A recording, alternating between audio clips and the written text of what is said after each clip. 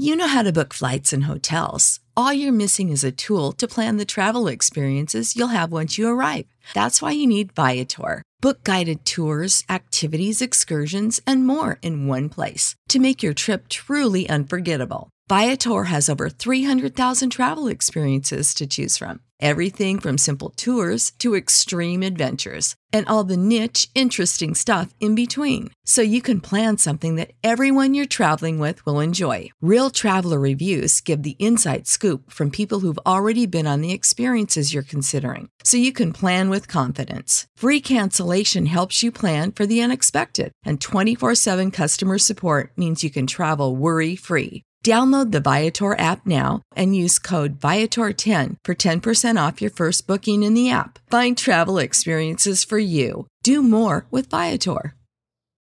Without the ones like you, who work tirelessly to keep things running, everything would suddenly stop. Hospitals, factories, schools, and power plants, they all depend on you. No matter the weather, emergency, or time of day, you're the ones who get it done. At Grainger, we're here for you with professional-grade industrial supplies. Count on real-time product availability and fast delivery. Call, click Grainger.com, or just stop by. Grainger, for the ones who get it done. Today's podcast is sponsored by FastBitcoins.com. FastBitcoins provides a simple way for people to buy Bitcoin directly from their bank account or with cash in physical stores. Their services are rapidly growing in availability across the UK, Estonia, as well as Canada, and they're launching in Australia soon too. Fast Bitcoins is committed to providing high-quality Bitcoin-only services.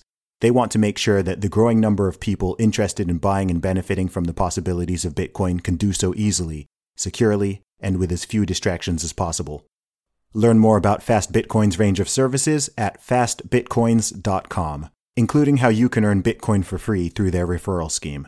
That is fastbitcoins.com. Fastbitcoins.com. Go check them out. I am the man, sick with the slang, sick and I'm destined for fame. Do for the fam, not for the gram, stunting you're destined for pain. I do not front, I do not scam, put some respect on my name. Sick like Cobain, click and I bang, y'all gon' remember the name. Y'all gon' remember the name. What's up, ladies and gentlemen, boys and girls around the world? I would like to welcome you back to the Real Talk with Zuby podcast. Now, on today's episode, we have got on a health, fitness, and nutrition expert. This is PD Mangan. He has written several books. He is also the owner of the website Rogue Health and Fitness, and he is a very knowledgeable and very inspirational man. So welcome to the show, man. How you doing? Thanks a lot, Zuby. Thanks for inviting me. Pleasure to be here. Pleasure to have you, man. So I've done a real brief intro there for people who may not be familiar with you and your work, tell them a little bit about you. Okay. I have written a lot about health and fitness. There's a lot on my website, Rogue Health and Fitness. I've written a number of books. I kind of lose count. I think 6 or 7 at this point that are available on Amazon.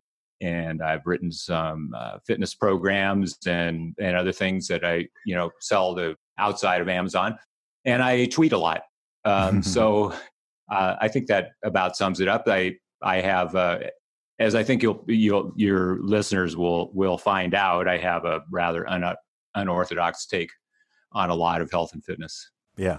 So I'm curious to find out a little bit more about your story. So for some perspective, how old are you at the moment? I'm 65. Okay. So you are 65. If you're watching the video version, you can see that this man does not look 65. If you've seen his physique and you've seen him training, you know that he does not look or perform like he is 65. And so I know for people listening to the audio version, they can go on your website and check out some of your stuff. But that in itself is extremely inspirational because you are in better shape than most people in their 20s, like to be quite frank. And we're living in an era where people think that, I know people who are my age, right? I know people who are 30 and are already sort of giving up and talking about how my body, it's different. I'm too old for this. It's different when you're my age, etc. I've had people tell me that who are younger than me, which is quite funny. And you completely, when I see someone like yourself, I'm like, man, people's excuses aren't really gonna people's excuses can't really fly too much here. So that hasn't necessarily always been the case for you. So tell us a little bit about your story and your journey and what it is that led you to get into fitness so much in the past sort of 10 to 15 years, where you've really made this big transformation, where you're sort of aging in reverse now. How have you done that? Okay. Thanks a lot, Zuby. A lot of nice stuff you said about me. So yeah, I've basically been interested in health and fitness for a long time. And the thing is that, so let's say by the time I was 20, I had an interest, but I've never been an athlete, never played any sports or anything like that. I just wanted to be healthy and fit. The thing is that I followed pretty much mainstream advice for so many years. And among them, so when I came of age, heart disease was like, a huge issue.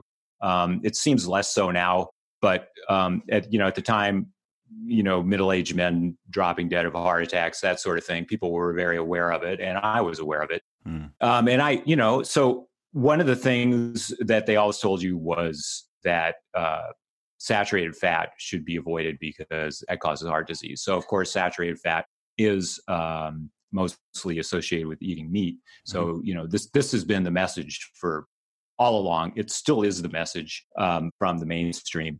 But anyway, when I was maybe 20, a little older, the running craze got going. Okay. So, people started running. I can remember very well the first time I ever saw, the idea that people run for fitness. I thought, wow, that's radical. But anyway, eventually I took up running and pursued it pretty hard. I pursued it a lot. So to the point where at one time I have run a couple of marathons, so 26 miles, right? Mm-hmm. So it was always a goal of mine to do something like that. Anyway, back to the diet aspect of it. So I was trying to avoid all the saturated fat and eat like the mainstream health authorities told us. And eventually I became a vegan. Okay. So there I was, a vegan and running marathons. When was this? I'm just trying to get a sort of time frame. So this would have been quite a while ago. So we're talking about maybe the early 90s when I actually did this to become a vegan. And so I did okay for a while, but before too long, I became ill. And eventually I got a diagnosis of chronic fatigue syndrome. And that's one of those things that it's like nobody knows what to do about it. I went to all kinds of doctors trying to get help, and nobody could figure out what to do with me. And many of them, quite frankly, don't, kind of give up. Yeah. It's like, well, your lab work looks fine. I can't find anything wrong with you. Mm-hmm. I had this for quite a few years, and at some point I decided that if I was ever going to get over this, that I would have to do my best to figure it out myself. Yeah. And figure out what was wrong. What was it that made you become a vegan at that stage? What was it that led you to that? Was that for nutritional reasons that you thought, or was it more for ethical concerns? I'd say both. Okay. I suppose maybe the health aspects led the way, and then once I did, then ethical concerns definitely took a place there. Okay. I'm curious because, veganism is quite trendy now. They're certainly trying to push it very hard. But of course, if I think back to the 90s, not that I was super duper old or anything, I remember people being vegetarians here and there, but veganism was, it's still rare, of course, but it was very, very rare at that stage. Sure. That's one thing that I don't think is talked about too much. So I'll just say this as an aside, that when you are a vegan, I have some sympathy because you really socially isolate yourself. And that is one of the big difficulties. One of the things I disliked about it the most, especially after I stopped being one, Yeah, because there aren't too many. And, face it, eating is a big part of who we are and our social life and things we do with others. Mm-hmm. And, when you're totally different from everybody else, and yeah, it makes a big difference. In any case, back to like, I wanted to try to figure out what was going on, that if I could figure out something to do with my chronic fatigue syndrome. And eventually I found that veganism and vegetarianism I decided it was not the way to go. I started reading and researching all about this. And it was actually kind of shocking at the time. I can remember this. This must have been 12, 13 years ago, something like that. It was kind of shocking because it was cognitive dissonance with everything that I'd been told all along by mainstream health authorities. But then when you actually start to read the science, you find out that you're given the kind of information that comes from media sources or mainstream health sources is a very limited picture of what's going on. It's a whole lot more complicated than they say. What were some of the key things that you found, or some of the things that you previously believed, which you found out were incorrect? What were the sort of bombshells that caused that cognitive dissonance? And part of the reason I ask this is because I have also had conversations with vegans, and I have also seen people who say the polar opposite, right? So you have people who are promoting a plant-based diet, and they are talking about how terrible meat is for you and all of the downsides, and you need to read this study, and they've done this research, and you need to look at that science, etc. None of which I have personally been convinced by, and even from a common sense perspective, doesn't sort of sit right with me, because I'm like, well, I can eat everything that you eat, and I can also eat this other stuff that is good for me. So how can that be superior to that? It just doesn't really make sense. But I'm curious, as someone who's really looked into it in more detail, what were some of the problems with that vegan diet that you found? Yeah, so let me just first remark on just what you just said about vegans talking about, about getting in better health and so on. And it certainly is a real phenomenon. But in my opinion, the reason why vegans get in better health is because they quit eating garbage. So what we in the United States call the SAD, the Standard American Diet, is a pretty pathetic menu. And so you stop eating that and you're doing yourself a lot of good. So in my opinion, that's where most of that comes from. As far as what I found, the first thing that I found had to do with protein. And I realized that I was getting a very inadequate amount of protein, and that this has health consequences, real health consequences. For example, our bodies have an internal antioxidant system. You hear a lot about dietary antioxidants and everything, but we have our own antioxidant system.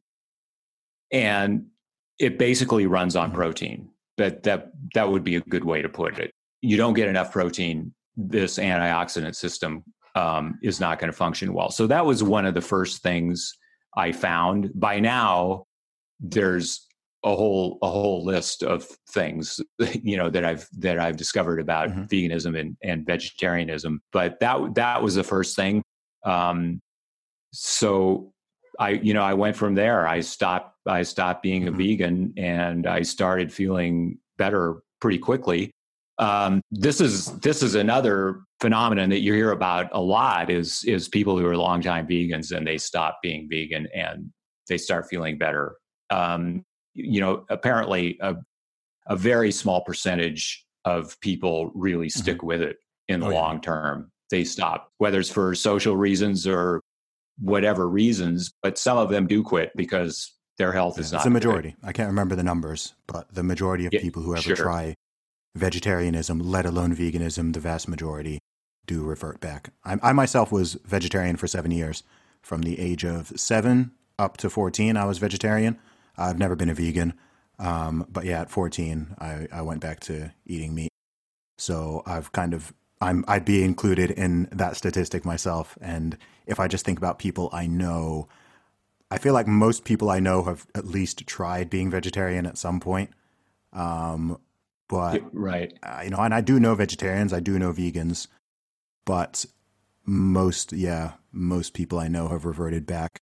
And the vegans that I do know have typically been doing it for a relatively short amount of time, certainly compared to their sort of general life. Right. It's true. Yeah. So, I jumped in there, but carry on your story. So you started eating meat again. You started feeling better. What were some of the immediate changes you noticed? Well, more energy. So that's the main thing in chronic fatigue syndrome, is that you have this feeling of basically lethargy 24/7. And there are a few other distinctive features that they, like non-restful sleep. So if you feel really tired, you sleep all night, you get up in the morning, you're still the same. You still feel tired. Another is exercise exertion. So during all this time, I had long since stopped running because I couldn't do it anymore. But I thought, well, I need to try and keep as fit as I possibly can. So I would walk every day, at least like a couple of miles. But if I tried to go further than that or go a little bit faster, I would feel the effects for days. So having more energy was, definitely a big part of it. What happened specifically was that I did start to have more energy. And again, I had thought through a lot of things. Ultimately, by the time I got over chronic fatigue syndrome, I had it for 11 years. And I had thought of a lot of things. Anyway, when I started getting more energy, I thought, I'd like to start lifting weights. It was something that I had wanted to do. I had done it a couple of different times in my life earlier, but I wanted to take it up again. So I did. And I had an old barbell of, stashed underneath my bed, and I pulled it out and started using it. And it was tough, but I kept at it. And after a month, I thought, I'm going to need heavier weights. So I joined a gym. And so that was 10 years ago when I joined that gym. Also, when I had chronic fatigue and I was trying to figure out the answer for me, I had thought that if I ever did figure out the answer, that I would need to write a book about it, or I thought that would be a good thing to do. So I did, and that was my first book. That was called Smash Chronic Fatigue, and so I put that up on Amazon, and then and then after that was done, I thought, well, what do I do now? I guess I'll keep writing. So I did, and here I am. And you've written now. You said six or seven books now. You said That's awesome. Yes. So you've got a very unorthodox approach to the way that you eat now. So you primarily eat a keto paleo diet. Is that accurate to say? So you've gone from plant-based essentially to meat-based. Yeah. Yeah. That's true. Okay. Talk about a 180. Yeah. So your description of it is accurate. Keto, paleo, carnivore. Some of the carnivore advocates basically are talking about doing nothing but eating 100% meat and drinking nothing but water, and so I'm not there, but it is pretty meat centric. And yes, I believe that the paleo paradigm is a very powerful one. It's a very powerful framework for looking at our health in terms of what human beings, the history of human beings, and how we evolved in a certain environment and with certain diet and so on. A lot of, in my view, a lot of our modern health problems derive from failing to understand that, and from moving away from what our ancestors did that kept them in good health. Yeah. So when you talk about paleo diet, for people who may not be familiar with the terminology, can you describe what that means? Sure. So it refers basically to the idea that before the invention of agriculture, which was approximately 10,000 years ago, all human beings lived in a state of what we now call being a hunter-gatherer. So hunter-gatherers, now there are very few people on the earth that live that way, but there are a few. And it's exactly what it sounds like. They don't farm. They don't do. They procure their food, and they're living by going out and hunting, by gathering, by finding it in the wild. And so, up until 10,000 years ago, all human beings lived this way, and we lived that way for a very, very long time. So, if we look at the history of human beings, it becomes a little arbitrary because of what you want to define as human, as Homo sapiens. But our evolutionary lineage goes back quite a ways. We're talking about a couple million years at least, and we ate in this way. So this is in the terms of, let's see, this is one way of looking at it in the terms of a clock. If the over 2 million years of human history have been the 24 hours of a clock, agriculture started 8 minutes ago. This gives you a sense of perspective. So the idea of the paleo framework is to look at what human beings ate and what else they did. For example, being outside a lot over those years of human history and what it means for our health. That's interesting. I mean, wouldn't a fair point though to make be that when people did start farming and did start with agriculture and all that is when human progress in many ways seemed to quite massively accelerate. So what are your sort of thoughts around that? Right. It's absolutely true. So as human beings developed agriculture, they congregated into cities and they developed what we now call civilization. So yeah, sure. But at what cost to human health? There's a lot of there in the fossil record, they find that that's not the right word, but paleontologists looking at human, remains and so on, have found that before the invention of agriculture, the average adult male human being was something like 5 feet 9 inches tall. And that after the advent of agriculture, they were 5'3". And, a similar proportion for women too. I thought it was the opposite, or am I fast forwarding too far? No, right. So more recently, since say the mid 19th century, yes, people have gotten a lot taller in the developed world. But way back then, say 8 to 10,000 years ago, there was this shrinkage of height and also an increase in all kinds of diseases.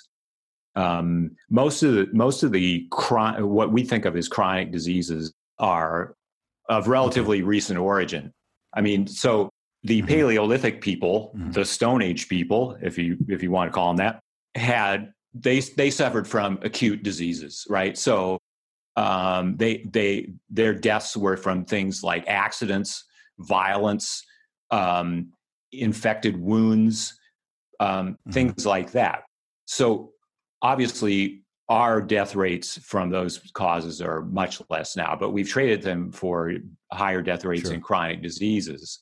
For example, it's the Paleolithic people, didn't have heart disease.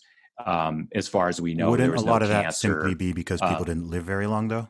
As in, if they were to have lived until their 70s, 80s, and 90s, then they almost didn't get a chance.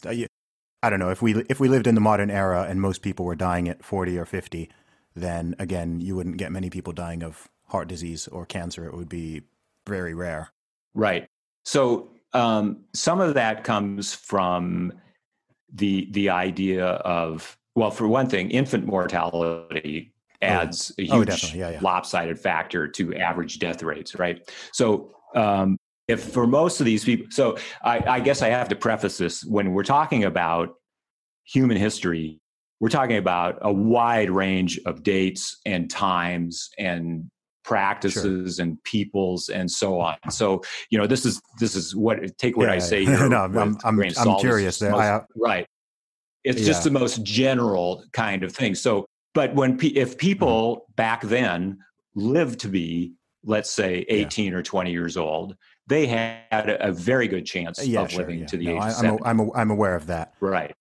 I guess with me, I guess I always have a I'm aware of how much that exists sort of in our modern era and even in the past sort of 100 or 200 years ago that we just don't know, or that there's a lot of misinformation about. Sure. That whenever I hear anyone, like not just yourself, but whenever someone is sort of telling me what people died of 10,000 years ago or 100,000 years ago, I'm naturally skeptical, because I'm a bit like, well, how do you know? Like, we don't even know what happened 100 years ago in many cases. So how would you know? I'm obviously not a paleontologist, but I don't know how you would even look at some fragments of bone or something and be like, okay, this guy died of, I don't know, melanoma, or this guy died. Yeah, I don't understand that. I mean, Right. there might be an answer. Right. There might be an answer, but I don't Right. know how people would reach some of those conclusions myself. I'm just a bit skeptical. Yeah. Right. Well, yes, it is a science. Yeah. I'm not a paleontologist either. And so Sure. I read about this stuff, and, sure. Applying a skeptical lens is all, very good. Yeah. Very good to do.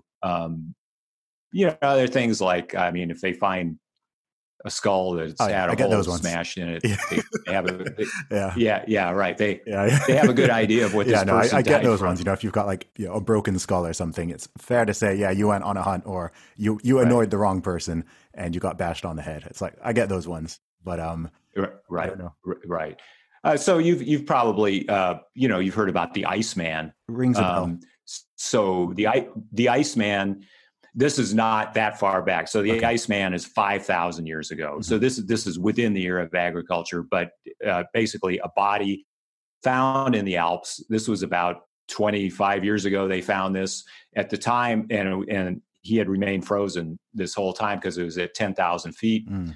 And even at the time, they thought maybe it was a missing hiker or something like that. So they recovered this body, and now they've done extensive research. It's in a museum in, I guess there was this border dispute. I think it's in Italy now, not Austria. In any case, they found out tons of stuff about how this man lived, how he died. Even he was killed. Deliberately, had an arrow in him, and all kinds of other stuff. How he made his weapons, carrying a copper axe and so on and so forth. Mm-hmm.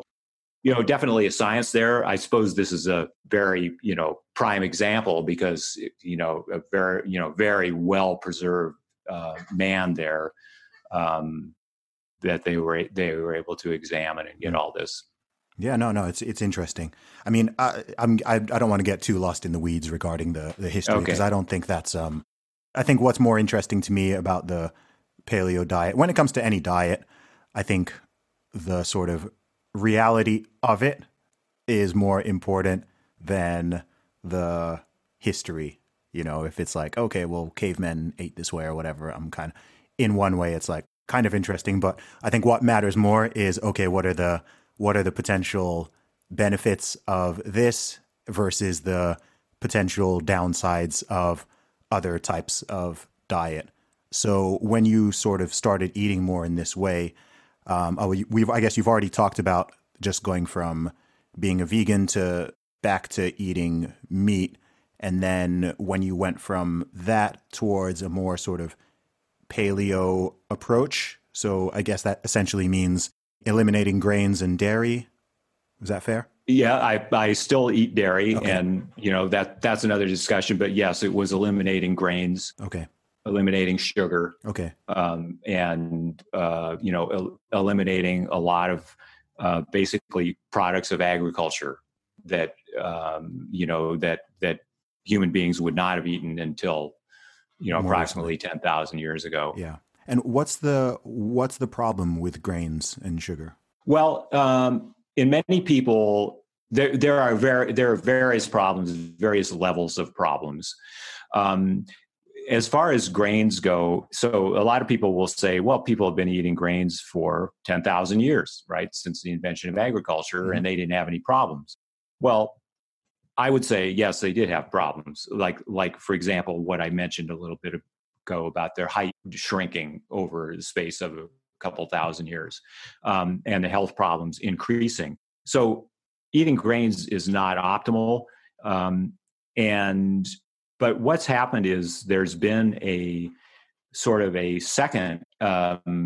So the agricultural revolution happened 10,000 years ago, roughly. There's been sort of a second revolution that started only about 120, 150 years ago. And that is the year of industrial food. Mm-hmm. So white flour, for example, was developed about 150 years ago. A lot of this stuff happened because of the invention and development of large, industrial milling machinery and this kind of thing, right? Mass-produced food. So they were able to make white flour. Sugar, then. So you asked me what is wrong with sugar. I'm kind of going all over the place here, but yeah, it's all good, man. No, don't worry. So yes, there are small amounts of sugar in natural foods, sure. in fruit, for example, and in some other foods, but they wouldn't have been encountered in the wild very much.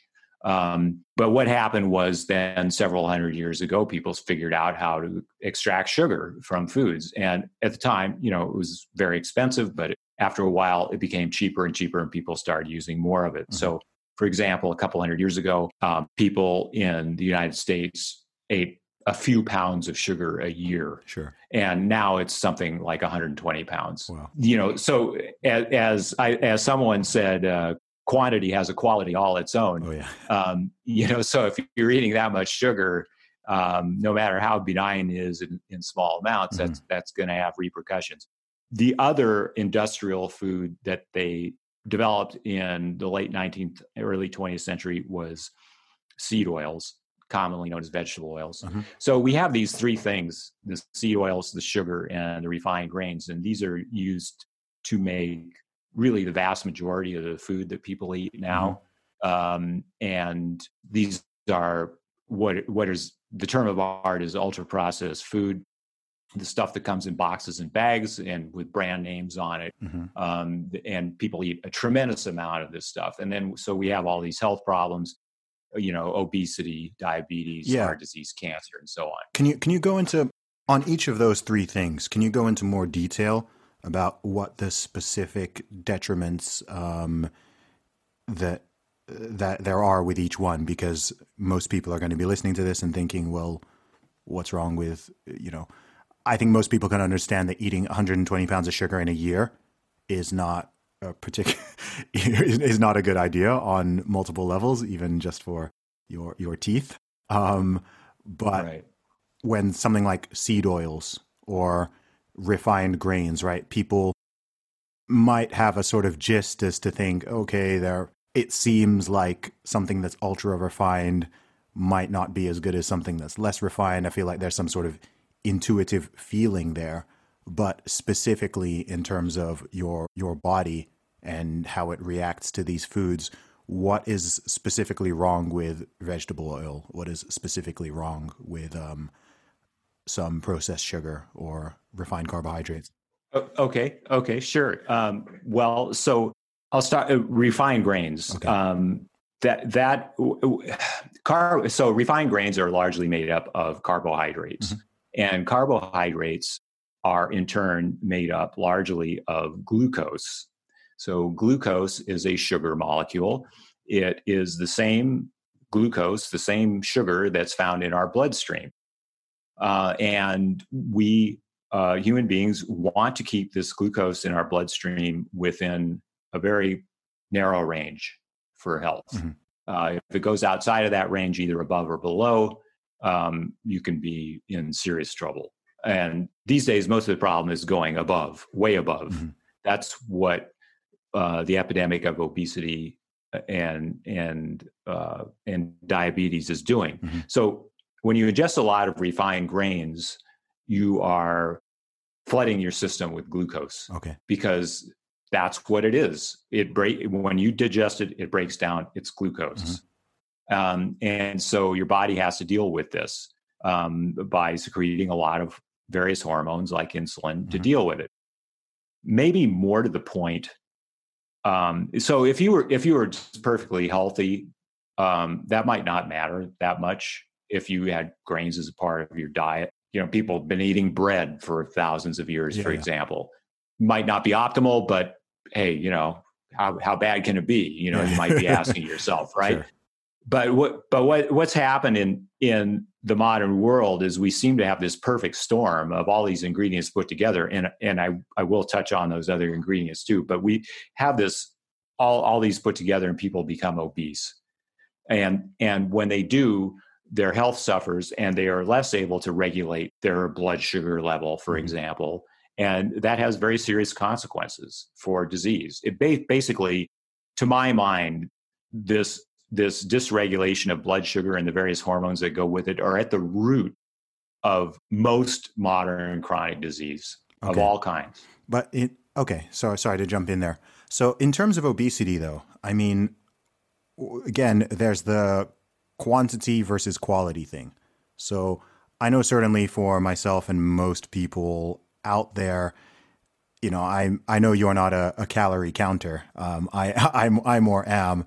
And I find, regardless of what I eat, if my calories are exceeding, my consumption is exceeding what I'm burning, then whether I'm eating clean or not, I'm going to gain weight, and vice versa. Like I could be eating trash. I could be living off protein bars and cereal, but I can cut on protein bars and cereal, provided that, I know I won't feel brilliant, but provided my calories are in a deficit, right? Then I can do that. And it seems that, so if I look at a country like the USA or I look at the UK, yeah, sure, people are eating, the actual diets they're eating are not optimal in many ways nutritionally, but a lot of it seems to just be the sheer quantity, right? It's the sheer volume. It's not it doesn't seem to me the fact that someone is eating potato and pasta and bread, etc., but that the amounts of it they're eating plus the amounts of everything else they're eating and drinking is so much that is what is causing the obesity. I don't know if that is your take or if you feel it's more that the specific foods themselves, but I'd be curious to know what your thoughts are around that. Yeah, that's a really good question. If you start delving into this topic, you just find some wildly divergent views about what is going on. So I think, to put it at its simplest, to address your direct question about calories and so on, and you count calories and you cut and you do great. So the question is, why was everybody able to maintain a normal weight up until relatively recently without counting calories? Nobody did. In fact, until 150 years ago, nobody even knew what a calorie was. So until relatively recently, again, obesity was relatively rare. Yes. So in my view, what is going on? Well, there are several things going on, but perhaps the main thing in regard to quantity is that we're eating foods that do not satisfy our appetite. Sure. And that make us hungrier. And they are specifically lacking in protein. So human beings have a strong appetite for protein. We will eat until we get enough. And if we're eating a food that has less protein, we will keep eating it until we've satisfied that protein requirement. Gotcha. So it may have less to do with carbohydrates in themselves than the fact that a high carbohydrate food doesn't have much protein in it by definition. Gotcha. So you're eating, so to get the same amount of protein, the overall amount of calories that your body is willing to consume in general ends up being much, much higher, essentially, just to get the same amount of protein you get from a more protein dense diet. Right. And there are other aspects. I wouldn't want to say this is it. This is a theory of obesity, end of story. But for example, a lot of these ultra processed foods that I was talking about, they are produced by huge corporations. They have teams of scientists and engineers that are dedicated to making sure that food is the tastiest thing you ever ate. That you will keep coming back for more. I mean, that's how they make money. Yeah. And these are very smart people. That's who you're up against. Yep. So there's that issue of the food being just so incredible that you just want more of it and more of it. So there's your quantity thing right there. It overrides our appetite. Yeah. That probably dovetails in some way with the protein bit that I was just discussing. So something has happened recently that has made people dysregulate their appetites. Okay. And put on all this weight. Gotcha. Yeah. No, I think that it's clearly a multifaceted issue. I guess you yourself don't do this, but there are people who say things like calories don't matter. It's purely the type of food you're eating. And I'm like, no, that doesn't even, logically, even just understanding, kind of biochemistry. I'm like, how does that doesn't make sense, right? I could eat a clean diet, right? But if I'm eating, yeah, sure, it's going to be harder for me to overeat if I'm eating in a certain way. Right. But the idea that especially if you allowed me to eat, I don't know, nuts, for example, right? Like I can assure you, I could very easily overconsume on certain foods if I wasn't paying attention. So I just find it weird, and people do this with a lot of things. So you've got a multivariate issue, and they try to totally bring it down to one thing and say that, no, there might be 5 big factors, and they're like, no, it's just this one. And I'm like, no, but it's not. I'm not saying that one doesn't matter. And I can totally see how the food has been engineered and filled up with glucose syrup and refined sugar and refined flour and like all of this, salt and a certain amount of sugar and fat and everything to make it so tasty. Like, I understand all of that, but at the same time, I eat a lot of that stuff. And as long as I am within reason, right? If I go crazy on it, then yeah, sure, I'm going to blow up. But within reason, it's not like eating a little bit of that sort of undoes everything else. But if 80% of your diet consists of that, you are very likely to overeat. But I think it comes down to it's the overeating that is going to cause the weight gain. Yes, I agree that you're going to be way more likely to overeat if you are eating stuff that is just very refined and processed and not satiating, because you're going to be hungry again in 2 hours. And again, like you said, it's just so tasty that you want more, right? What's the Pringles saying? Once you pop, you can't stop. It's like, yeah, they had a team of engineers to sit there and work out exactly how to make that formula. So it's like, yeah, I get it. I understand that. Here's yes, I wouldn't want to oversimplify or anything. Just like you say, people say it's just one thing or whatever. But isn't it strange that this really happened all of a sudden? I mean, in historical terms, the obesity epidemic is brand new, starting in about 1980. So, what about lifestyle, though? Surely that's a big factor. Yes, lifestyle. Certainly, as far as our lifestyle, including food. There, as far as if you're talking about exercise and so on, people exercise now more than ever. As far as physical activity, of course, people are more working in offices rather than on farms. Obviously. Oh no, yeah. I guess I mean overall physical activity. Yeah, sure. I'm sure more people go to the gym now than ever did in history. But you didn't need to go to the gym before because you were going to the gym just by going to work. I say this, for example, I live in the UK, and where I live, I end up walking quite a lot, sort of naturally. But for example, I was in the US September to November last year, and depending on what city I was in, because my phone tracks my steps, and in some cities, when I was in New York City, I was hitting 15 to 20,000 steps a day with minimal effort, just by going from place to place, riding the subway, walking between places. I was doing that. When I was in Dallas, Texas, where you can't walk anywhere, right? Like you have to drive everywhere, and it's so hot that you don't even want to walk. I was like, if I didn't go out of my way to walk a lot, I was having days where I could hit like just 2,000 or 3,000 steps. And I was like, man, if people, and then the food was, we already know about the food in Texas. You know, it was very difficult to find vegetables. And Right. I was just like, man, this is really not healthy. Like if someone were to live like this, like day in, day out, both on the food side, but then also on the activity side, like you'd have to really, really put in an effort to go out of your way. So I just think with people just sitting, you know, wake up, sit in a car or sit in a car and then get to an office and sit and then come home, sit in your car again, sit at home in front of the TV, watch, look at the computer, look at your phone and sleep again. It's like you're literally on your butt all day long, all night long.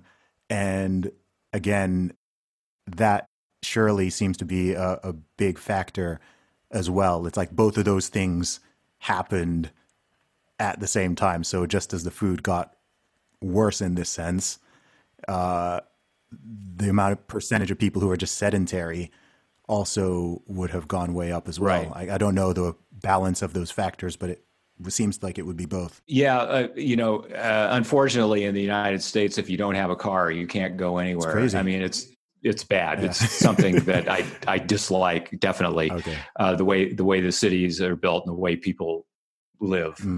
So yeah, unfortunately true. As far as when did this all start? People have been moving indoors, so to speak, for a while now. I mean, a couple hundred years ago, in the United States, 90% of the people were farmers of some sort, lived on a farm. Yeah. And as we all know, that's hard work. Yeah. And then, but that's been declining ever since. So, whether there was some kind of a bump in the 1970s, 1980 in sedentary behavior, well, I don't know the answer to that. Sure.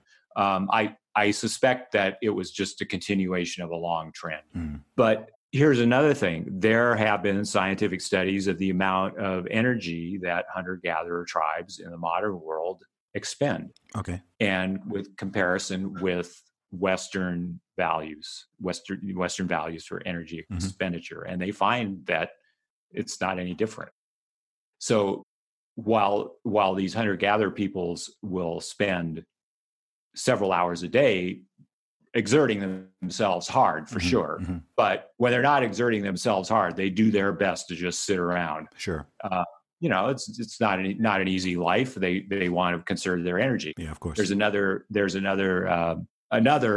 this is actually well known if you look into it, but most people don't know this if they think the opposite. And that is exercise in and of itself without dietary changes is very ineffective for weight loss.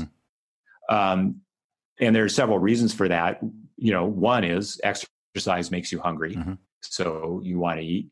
And another reason is that it's real easy to take in more calories than you've burned. Very easy, unless you're really watching it closely. And yet a third reason is you don't even expend that as much energy on exercise as you might think. No.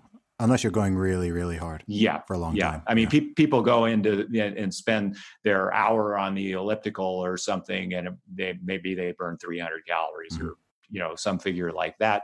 And then they go reward themselves with a Frappuccino that has 450 calories. And there you go. So all those things that I just mentioned argue against the idea that physical activity or exercise played an important role in the rise of obesity. I wouldn't dismiss it altogether. Certainly, like you say, if you're in New York City doing 15,000 steps a day just in the course of living day to day, that's going to keep you in better shape. But then again, I suppose, it depends on what you eat too, because if you go out, then if you come home and eat a large pizza by yourself, there you go. Yeah. I mean, I think there's also the factor, this is less, this is harder to quantify, but I know certainly from personal experience that when I am more active, when I am exercising more, the foods that I desire tend to be more healthy. Or like people who do train, people who do exercise, people who do lift weights, the foods that you're drawn to tend to be more wholesome and more nutritious, even though that's perhaps when you probably could more get away with more of those bad foods, you seem to be, it's almost like they seem to go hand in hand. I don't know the exact mechanism there, but if you have a week where you're just kind of sitting around and for whatever reason you're not exercising much and whatever, you are drawn to more of those snack foods and comfort foods and stuff that's actually, at that moment, you really, really should not be eating. But so I don't know why that is, but it's something I've certainly noticed for myself, and I've heard other people sort of say the same thing. Yeah, I don't know either. I would suspect that it's psychological in the sense that you're getting healthy, so you want to stay healthy, and so you want to eat the clean stuff. I think that when people like yourself and me, we want to stay in shape and so on, and we train relatively hard, certainly a lot harder than most people are doing for exercise. And I think we often get into a kind of a bubble as to, what we think about and how we look at things.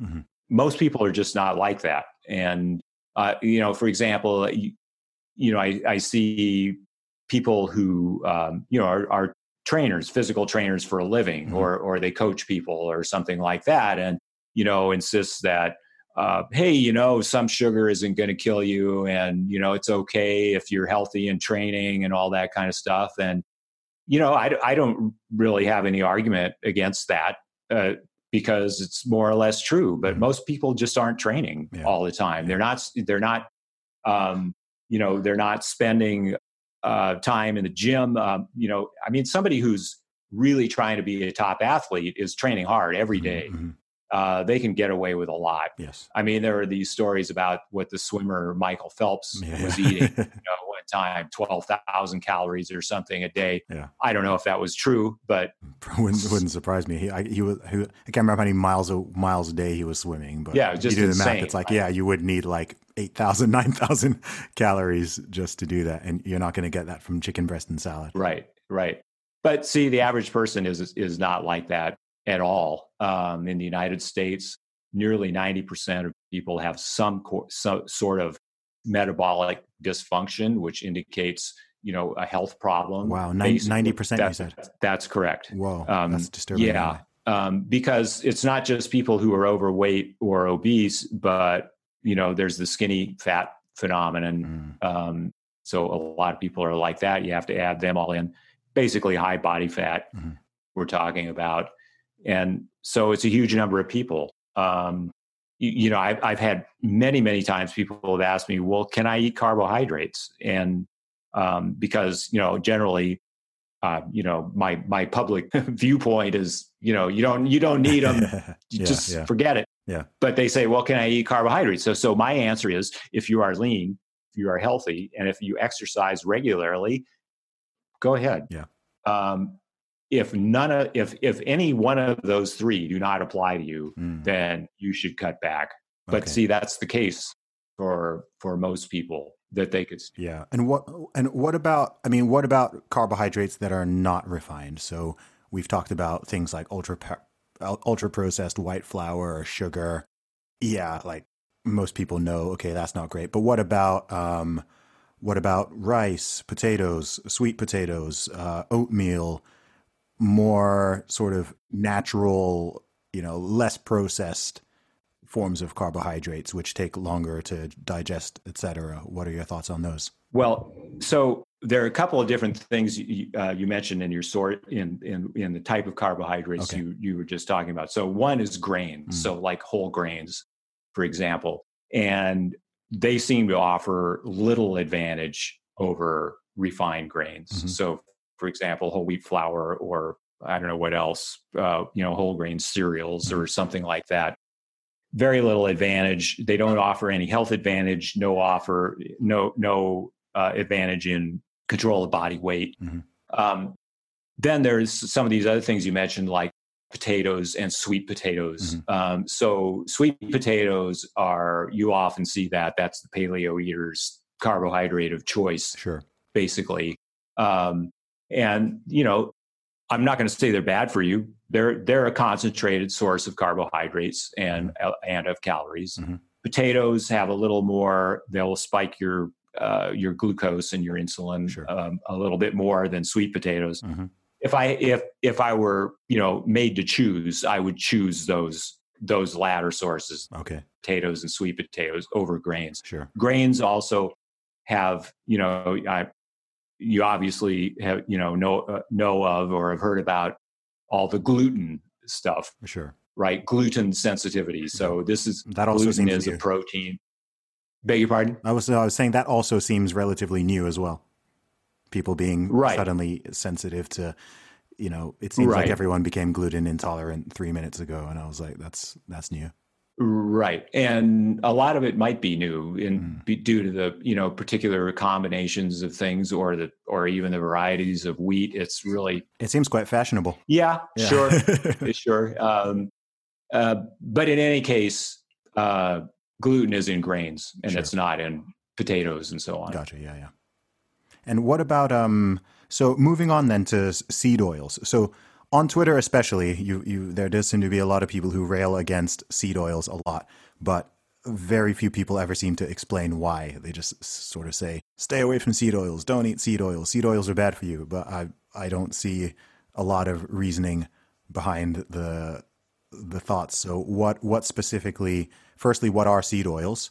And secondly, what's the problem with them, given how commonplace they are? Yeah, great question, because this is just such an underappreciated topic. Seed oils are what most people know as vegetable oils. So there are things like corn oil, soybean oil, safflower oil, canola oil, and there are many others, cottonseed oil even. So these oils were basically not any significant part of the human diet until about 120 years ago. Mm. And then they've rapidly become part of our diet to the extent that really a huge number of calories in at least in the modern United States consist of these, because they're in all these ultra processed foods and people are eating these like crazy. Fast foods and then the packaged stuff from the supermarket. Mm-hmm. So what is wrong with them? In a nutshell, they are made from polyunsaturated fats, and these are fats that are chemically very easily oxidizable. In other words, just in the most basic of terms, they spoil readily. Mm-hmm.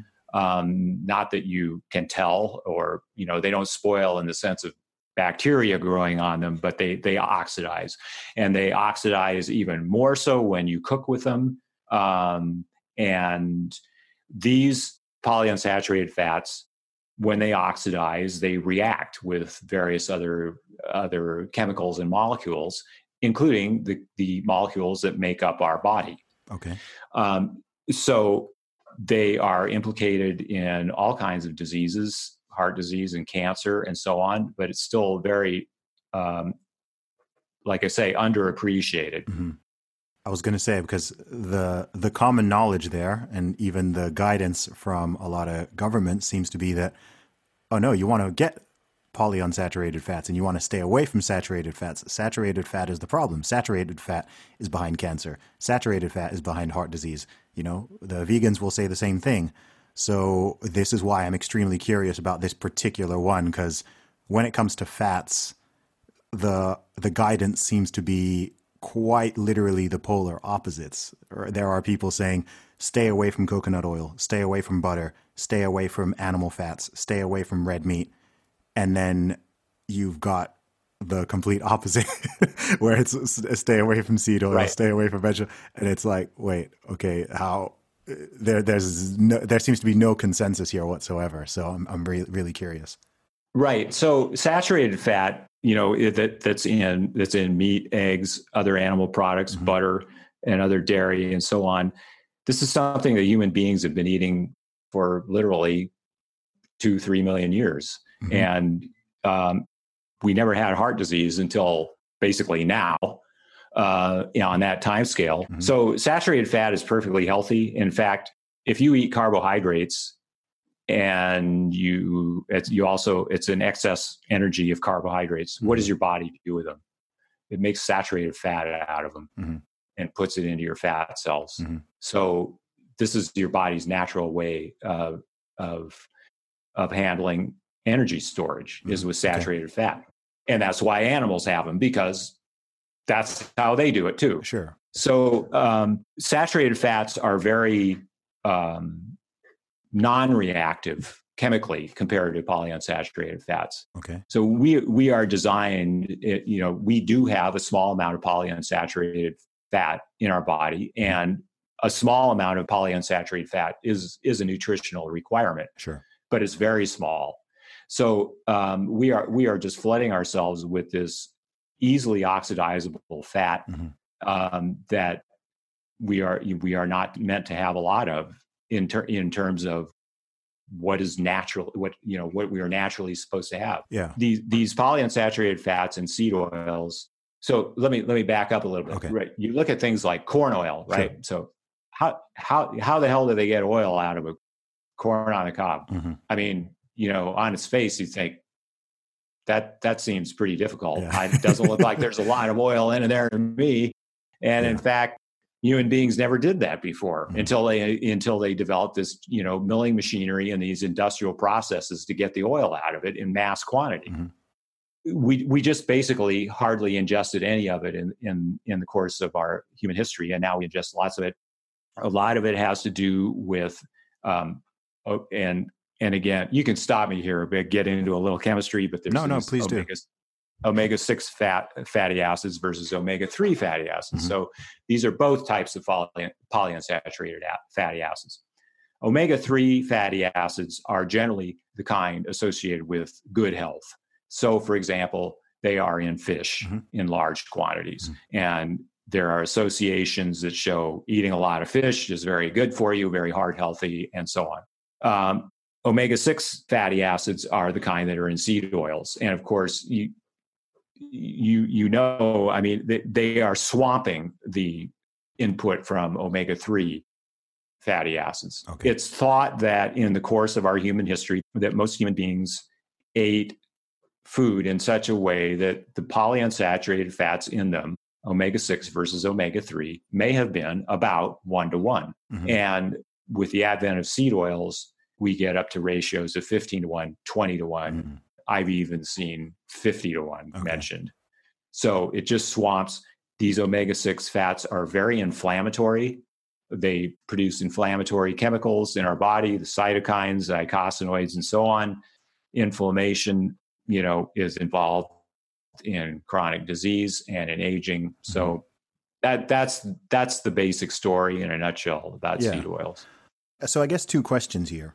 Number one, why has this been sold to the masses of people? Why has this been sold to millions and billions of people for so long? Is this purely due to profit motives from certain industries and subsidies and things like that?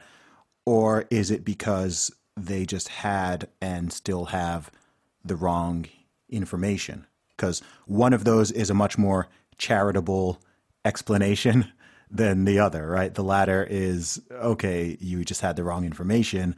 The former is, oh, wow, okay, you're intentionally, for the pursuit of profit and finances, let me put it frank, you're almost sort of poisoning your own population with these guidelines. Because, I mean, I'm not super duper old, but I remember in school, I remember the food pyramid, right? I know what the nutritional guidelines look like. I know they're telling me, okay, saturated fat, you do not want to get more than, 10 to 20 grams per day.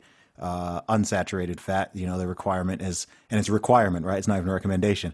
It's the numbers don't really add up.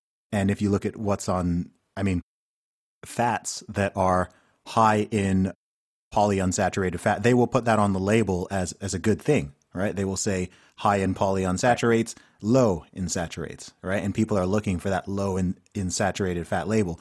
If you took a food and you labeled it high in saturated fat, everyone's going to avoid it, right? There's no food label that says high in saturated fat, low in unsaturated fat. So why is that? What's going on there? So in my view, it's both of those reasons that you mentioned. back when these oils were first developed, so first trans fat that was marketed was Crisco, and that was about 1910. Okay. And this is a vegetable fat. Crisco is an acronym for something cottonseed oil. Okay. So they had all these cotton seeds laying around. It was a waste product. Hey, what can we do with them? I know, let's extract the oil and make Crisco. And so they did. And then they convinced people that this was a better alternative. At the time, probably not so much health as cheaper and more readily storable. That's the thing about vegetable oils, seed oils, and hydrogenated oils like Crisco, is they can sit on the shelf without being refrigerated. Okay. So that was the rise of these vegetable oils, and they rapidly gained a market share. People liked them and so on. And then the second thing was the rise of the cholesterol hypothesis of heart disease in basically in the 1950s. This was the idea that eating a bunch of saturated fat is going to raise your cholesterol, and it's going to give you coronary artery disease and kill you. Yes. And this was, despite a lot of dissenting voices at the time, this was over the coming couple of decades adopted and it's official dogma of the U.S. government, and not just a few years later of the U.K. government. And so this dogma, despite massive evidence against it, is still really official dogma. We're seeing a few little changes around the edges, but this is still, widespread belief both among academics and doctors and the public. Yes. So this is what they believe. And so both of these factors, the cheapness of vegetable oil and the fact that we're used to using it. I mean, everybody's been using it for decades now, even longer. Yeah. And the demonization of saturated fat and the official dogma, you put all that together, and nobody bats an eye at using this stuff. Yeah. I mean, is there any truth to some of the issues and problems people claim with saturated fat, or is it, in your mind, is it totally bunk? Is it just 100%? In my mind, it is complete bunk. Yeah. There have been studies published over the last decade where they've analyzed. They found that there is no association of eating saturated fat with coronary artery disease, which was the main strike against it from way back. There also has been some very interesting studies, a couple of them, where they've taken older data from. So there have been a number of studies where they said, hey, let's take this group of people and remove the saturated fat from their diet and give them vegetable oils instead and see what happens. Then they'll stop having heart attacks and all this.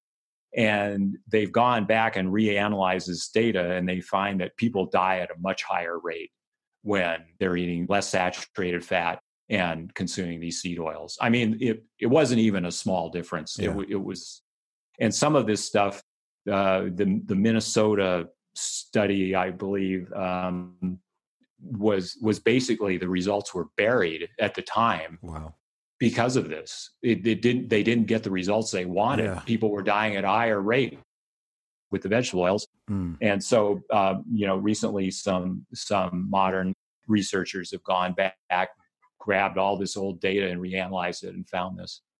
It's crazy. I mean, it's weird. It's like, this is the problem, because people say, trust the data, trust the science, all right? Trust the science, trust the scientists, trust the data. They say out on everything. We're in the middle of a pandemic. Well, hopefully towards the end. People have been saying that. Trust the science, trust the experts, trust the models, trust the data. People say it in nutrition, trust the science, trust the data. People say it in a lot of different things, in the media, trust the news.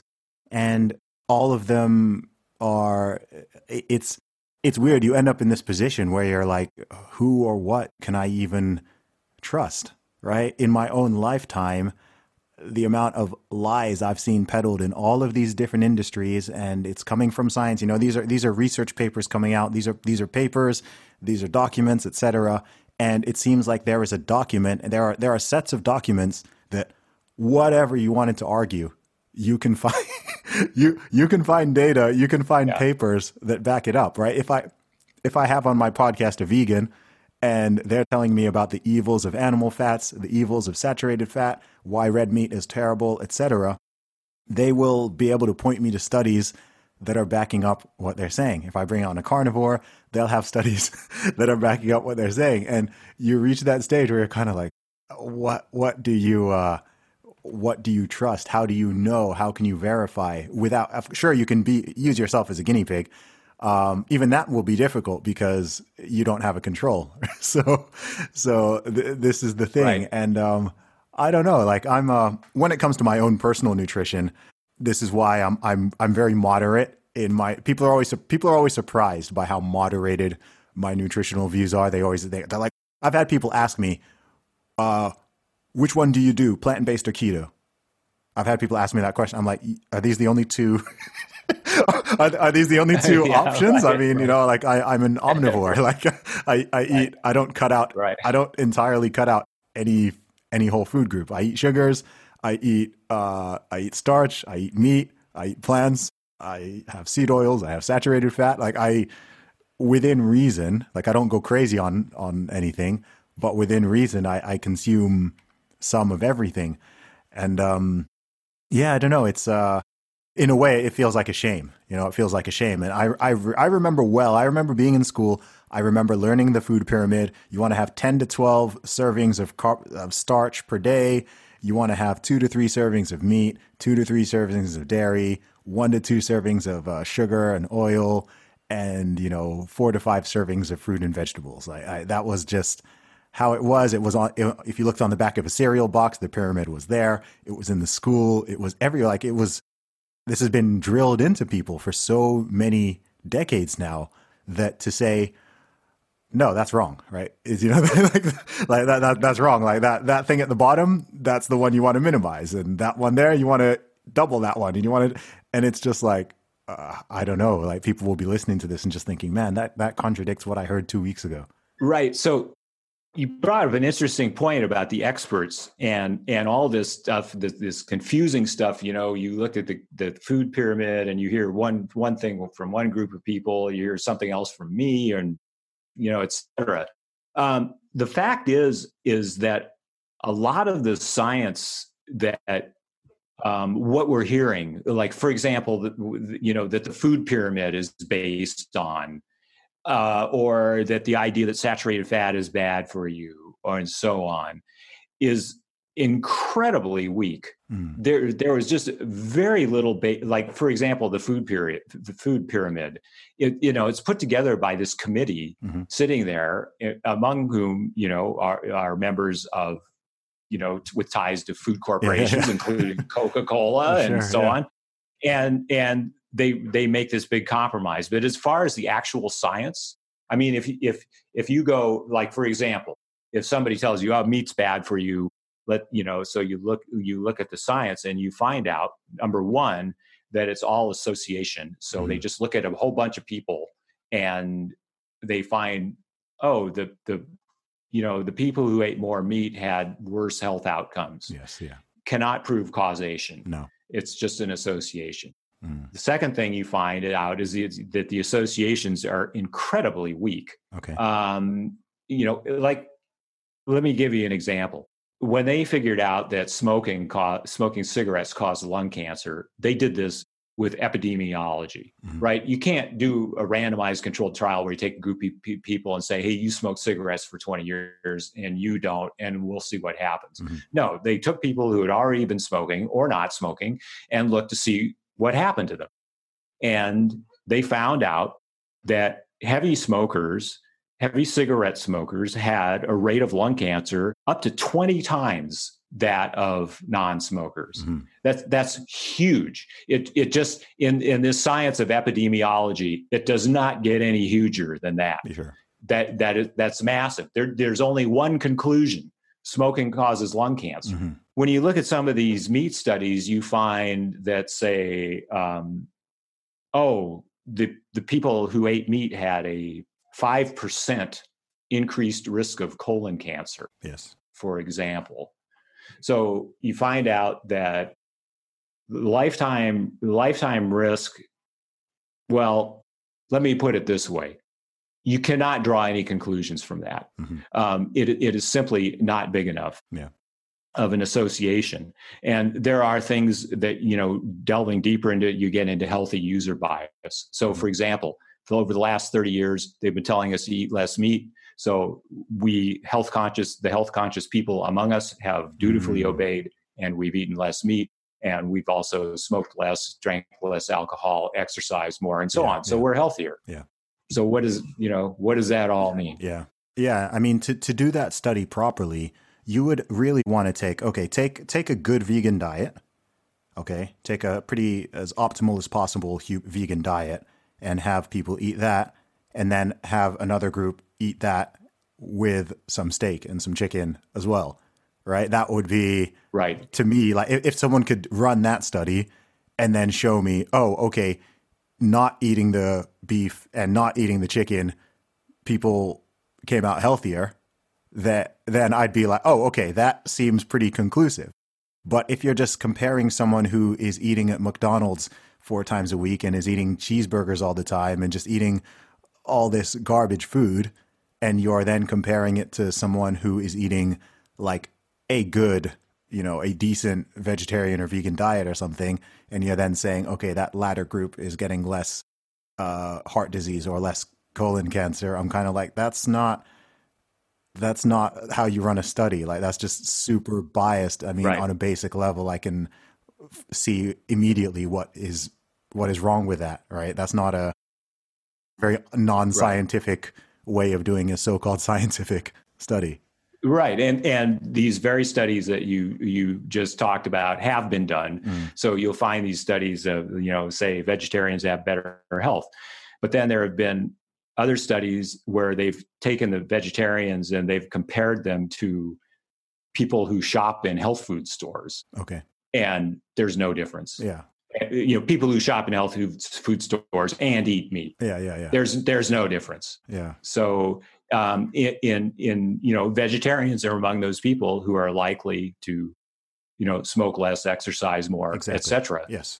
So healthy user bias. Yeah. No, it's really interesting because, from a vegetarian or vegan perspective, I mean, I think there are I can certainly empathize with the ethical arguments, right? Like if someone is making an ethical argument for why they don't think somebody should eat meat, like I can totally understand that. Whether or not I totally agree with it, well, I don't. I used to agree with it more, of course. I used to be a vegetarian for ethical reasons.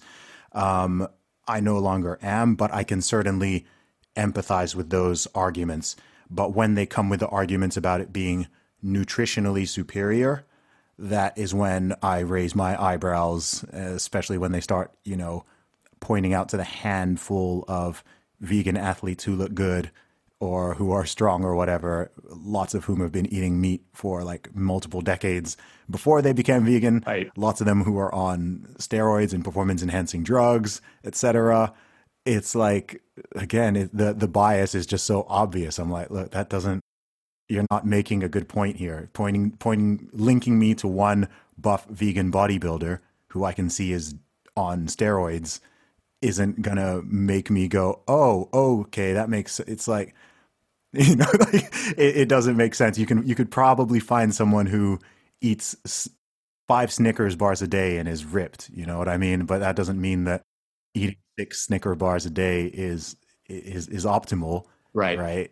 It's like there are other factors at play here. Yeah. If you train super duper hard and the rest of your diet is great and your training is really good and you're hitting progressive overload, could you get jacked eating 5 Snickers a day? Yeah, you could. Right. It's like, yeah, you could, but it's not the Snickers that is doing the work, I don't know, but it's super interesting. I'm just looking at the time, man. We've actually this has been a super interesting podcast. So I've been seeing the time, being like, you know what, I'm gonna overrun the usual hour because this is if I stop now, I'll be missing out. In terms of some things that people who are listening to this and who have found it curious, in terms of some things that they can sort of take away and ways that they can potentially adjust their diet or even their training to improve it based on your philosophy, can you give us 3 things that you would recommend? Absolutely. So just keeping it at a high level without going into a lot of details.